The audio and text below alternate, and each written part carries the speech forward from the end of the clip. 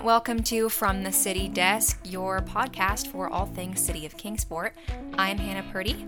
And I'm Chris McCartt. We are here today with you in early February to talk about our January meetings. January got a little bit away from us, but we're back. We're ready to talk to you. January was a bit of an odd month. We just had one regular business meeting, but we did have a called meeting as well. So, Chris, let's get into it. What was that called meeting about? Yeah, so on January 6th, we had a called meeting to fill a vacancy on the Board of Education. As many of you all know, Carrie Upshaw passed away late last year.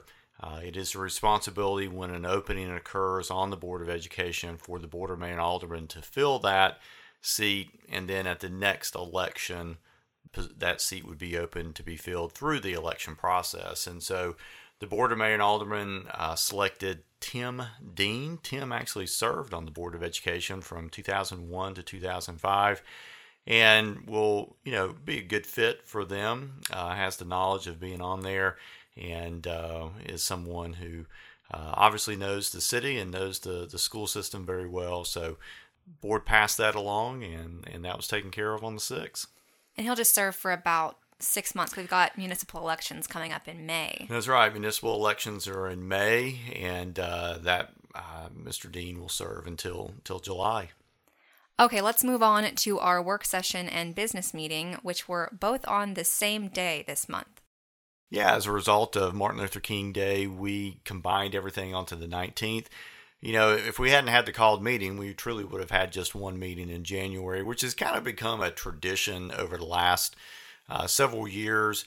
Typically, that first meeting in January is kind of fallen at a time point where, whether it's through vacations or other things, we've had a light agenda, and we've kind of hated to get the board together for 4 or 5 items. If they truly could wait, we could kind of make that second meeting in January work, and last several years that has in fact been the case. And so we had a combined meeting. We started at 4 o'clock on Tuesday afternoon with our work session, and that began with a presentation on the Park and Rec Master Plan. And if you've noticed in the newspaper here or on some of our social media sites, this is something that we are very proud to have kind of rolled out. I think the last time that I talked about it on our podcast, I was making the statement that for a planned city that is now over 100 years old, this is the first time we've ever put together a master plan for parks and recreation. And so that was a big deal for us to be able to go down that path. I really appreciate the work that the Park and Rec Commission did, or the Advisory Board for Park and Rec, as well as the Park and Rec staff and the consulting firm that was brought on, as well as, and this is probably the biggest piece of it, the citizen involvement that we had. It's one thing for the professional staff or the advisory board to have input, and that's very positive and very needed input, but we also have to hear from the citizens who are the customers, the folks who use this every day. I had about an hour-long presentation, kind of went through the high points of this, really kind of dove into the immediate needs, but also then looked at 10 years and 15 years out. A lot of things that are kind of new in terms of, if you'd looked at Parks and Rec maybe 10 years ago and you'd done a similar plan, things like lacrosse, pickleball, or things that are coming up, the desire for, additional parks as the city has grown, that was definitely an item, but also just focusing on what we have now and how do we continue to improve it. So how do we look to rejuvenate parks? How do we look to maintain parks at a higher level? And also at the same time, are there opportunities for neighborhood parks? Preston Forest Park, Ridgefields Park, 2 classic neighborhood parks that have been put in place. So that was a good launching point for us. We will use this plan as we plan for the capital budget, but also as we apply for grants. This is something that we're often asked, do you have a master plan? And that is part of the scoring criteria. So now to be able to say we do, hopefully we'll open up additional grant opportunities. And the City of Kingsport Park and Rec Department, they've been extremely successful in being able to secure grants. Kitty Frazier over the years has developed a great relationship with a lot of the state and national organizations that provide these grants. And so that was wonderful to be able to have that connection and now to have this. And we look forward to pushing this forward. So something that the consultant who came to give the presentation from Reagan and Smith, Kevin Gunther, mentioned was that this past year has really taught us how important parks are, because parks are a place that people feel safe to go outside and socially distance and still be able to see people. And that was something that they really heard in their feedback was that how much people had come to appreciate Kingsport's parks and what we do have. And hopefully this plan will allow us to maintain that same level of quality that our parks have. When we look back on 2020, there's a whole lot of things about 2020 we really want to forget. And while in 21 we're still battling this pandemic, we have in Kingsport and really all over the country, we've rediscovered a lot of things that have been here and part of our community forever, but maybe we just didn't have the time or it didn't fit into kind of what our interest was. But the pandemic has changed that. And I know just by walking on the Greenbelt, the amount of traffic this past year has increased dramatically. Hiking and biking trails at Bays Mountain, similar situation. Time in the playgrounds once they were reopened has definitely increased. And so people are wanting to get outside. If they've been quarantined, they want to have that opportunity. And so they're kind of a fresh set of eyes on the park, and we're hearing positives from them. We're also seeing opportunities where we need to make adjustments based upon this rediscovery, if you will. All right, that was the work session. Let's talk about the business meeting. The agenda was a little bit long since there was just one meeting. What were some of the highlights from that? It was a very long agenda, and we kind of saw that coming into it. And that was just, I mentioned, I think at the meeting, and we've had conversations about it, we have employees that have been quarantined, right? And so, while many of them work from home, sometimes that is a delay in getting items on an agenda at times. Sometimes we're in a situation where the agencies that we're working with, state or federal, they've had similar situations. And, it's kind of a year you just kind of have to kind of ebb and flow with this. And when you might be ready, the customer that you have or the agency you're working with might not be ready. And a lot of things really came together over those first 2 weeks of January that led to that big agenda on the 19th. I don't know that it's the biggest agenda that I've had since I've been city manager, but it is definitely one that had a lot of items on it. And really just a lot of things that I'm going to call utilitarian. They're things that we have to require board action on in order to move that along, whether that's moving money around, receiving money. It requires that. So it's a lot of things as you kind of look through the agenda and you're like, some of the stuff I really just don't, understand or why does the board have to, and it's really, it's a lot of the utilitarian stuff. I think one of the things that, one of the items we had on here was an amendment to our community development block grant program. We had to make that amendment because HUD had sent us $65 too much. Gotta love the bureaucracy. Yes. So we have to make an adjustment so that our budget reflects what the correct allocation was. Well, that requires 2 readings. That was an item we had on there. We also had a lot of items associated with our transit system. I've mentioned before, the Kingsport Area Transit Service has received CARES Act money. They're receiving that in multiple phases. The second phase was on the agenda for first reading on the January 19th, and that was an additional $1.2 million that was kind of coming in. And, a lot of questions have been asked, what are we doing with this CARES Act money? Well, a lot of the money we receive has very specific, I guess you could almost say, silos that it has to go within, and it really cannot spread out from that. Transit is a great example of that. The money we've received in community development has to go into nonprofits associated with low income or services that are for low income individuals within our community. And so within transit, the money that we've received, we've done some studies to kind of help us better understand how we need to deliver service during the pandemic and then post-pandemic. It's also allowed for some capital expenditures to take place that would not necessarily require a match from the city of Kingsport. And so we were able to do that. In addition to the CARES Act money that we had on the agenda for transit, we also had a lot of money that was part of their annual operating budget. So our transit service, while they function on a budget, much like every other city department from July 1 to June 30 each year, they also have to function off of a federal budget year, which begins on October 1. And so as their dollars come in, it doesn't always come in July. Sometimes it comes in at the latter parts throughout the year.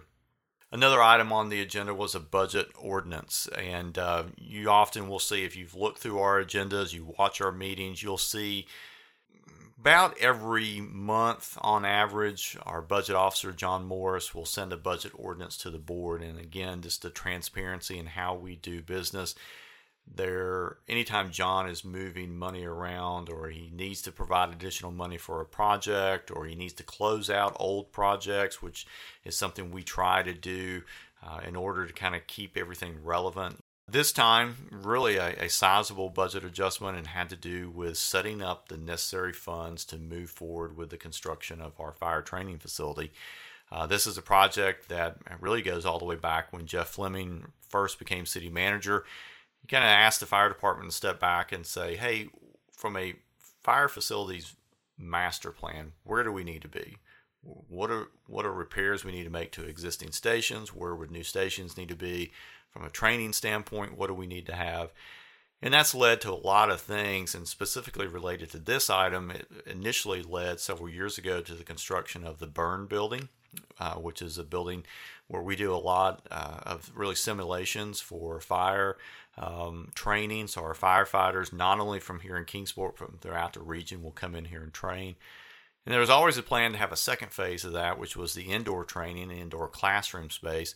And that's what we were really focusing on with moving these dollars around to be able to construct this building. Now, our fire training facility is located off of Wilcox Drive, kind of in the Meadowview area. It's fairly far off the road, so it's kind of hard to see, but that will be where that project will be going. So right before the end of 2020, our audit committee met.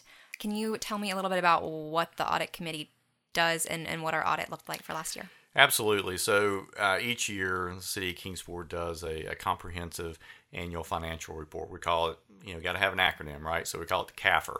So we performed a CAFR, and within the CAFR includes our audit. Brown Edwards is our auditor.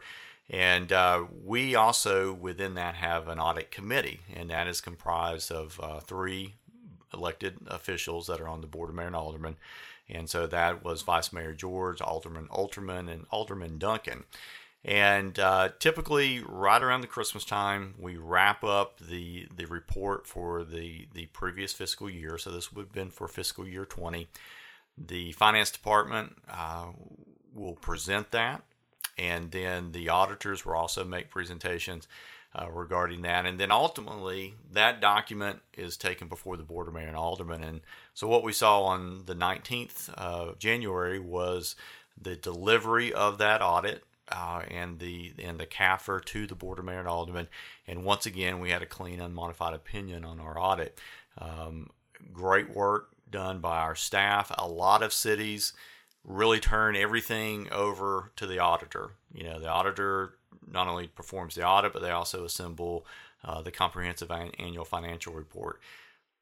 We take a lot of pride here in the City of Kingsport in that we do the preparation of the CAFR ourselves. Of course, the auditor is there. They're reviewing it. They're looking at all the numbers and everything. But the assembly of that document, which is, if you've ever seen one of these, it's a very thick. It's kind of it's big. It's like 5 inches. Yeah, it's a novel. And so, but it has a lot of statistical data in there, historical data that ties in year over year, and then that is sent to the state. We also send it to an organization called GFOA, which stands for the Government Finance Officers Association. So if you remember back when we talked about State of the City, GFOA award on our budget, GFOA award on our CAFR, those are the things that we send to them. It's a third-party review. It's very beneficial to us. And so, again, this was a great report, one we were pleased to take in. The audit tells us so much. Oftentimes we kind of look at that and, is it good or is it bad? But really our staff kind of dives into certain elements of that CAFR each and every year. It's also a great tool to kind of look at historic revenue, historic expenses. It also helps us understand departments, especially within our enterprise funds, as to how they're doing and adjustments we may need to make. So, when you look at, we're a $250 million business, if you will. We talk about that often when you factor in the schools, the general government, our partner agencies. And so having a document that kind of brings all that together really helps tell that financial story for the city of Kingsport. It's very, very beneficial as well when we also go and talk to our rating agencies such as Moody's and S&P about the financial health of the city. A lot of the information we share with them comes directly from the CAFR. So speaking of parks, we also applied for a grant for a new park that will be coming to Kingsport soon, Riverbend Park. Tell me about that. That's right. That's a grant application to the Tennessee Department of Health for the built environment. And Riverbend Park, so if you're familiar with that, it's located over off of Fort Henry Drive. Kind of the best way to describe it is behind the Walmart that is over there. A piece of property that several years ago through the development deal, we took a piece of that property for future park space.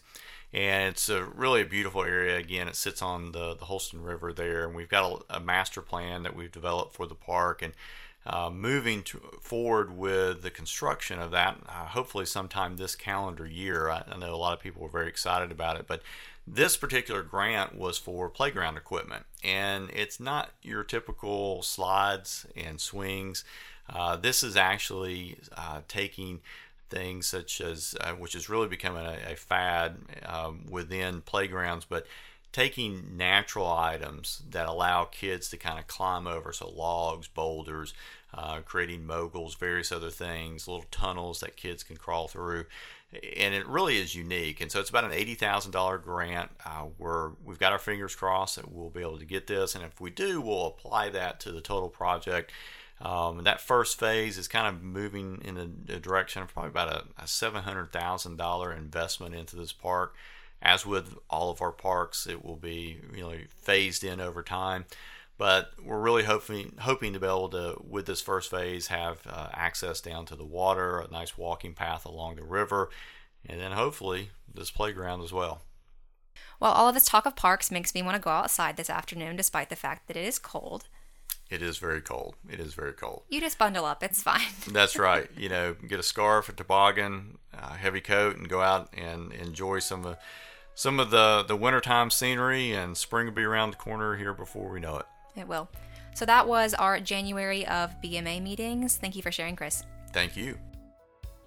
Thank you for listening to From the City Desk. You can learn more about the City of Kingsport at kingsporttn.gov. You can also follow us on Facebook at Kingsport Alerts, and you can follow Chris at Kingsport City Manager Chris McCartt.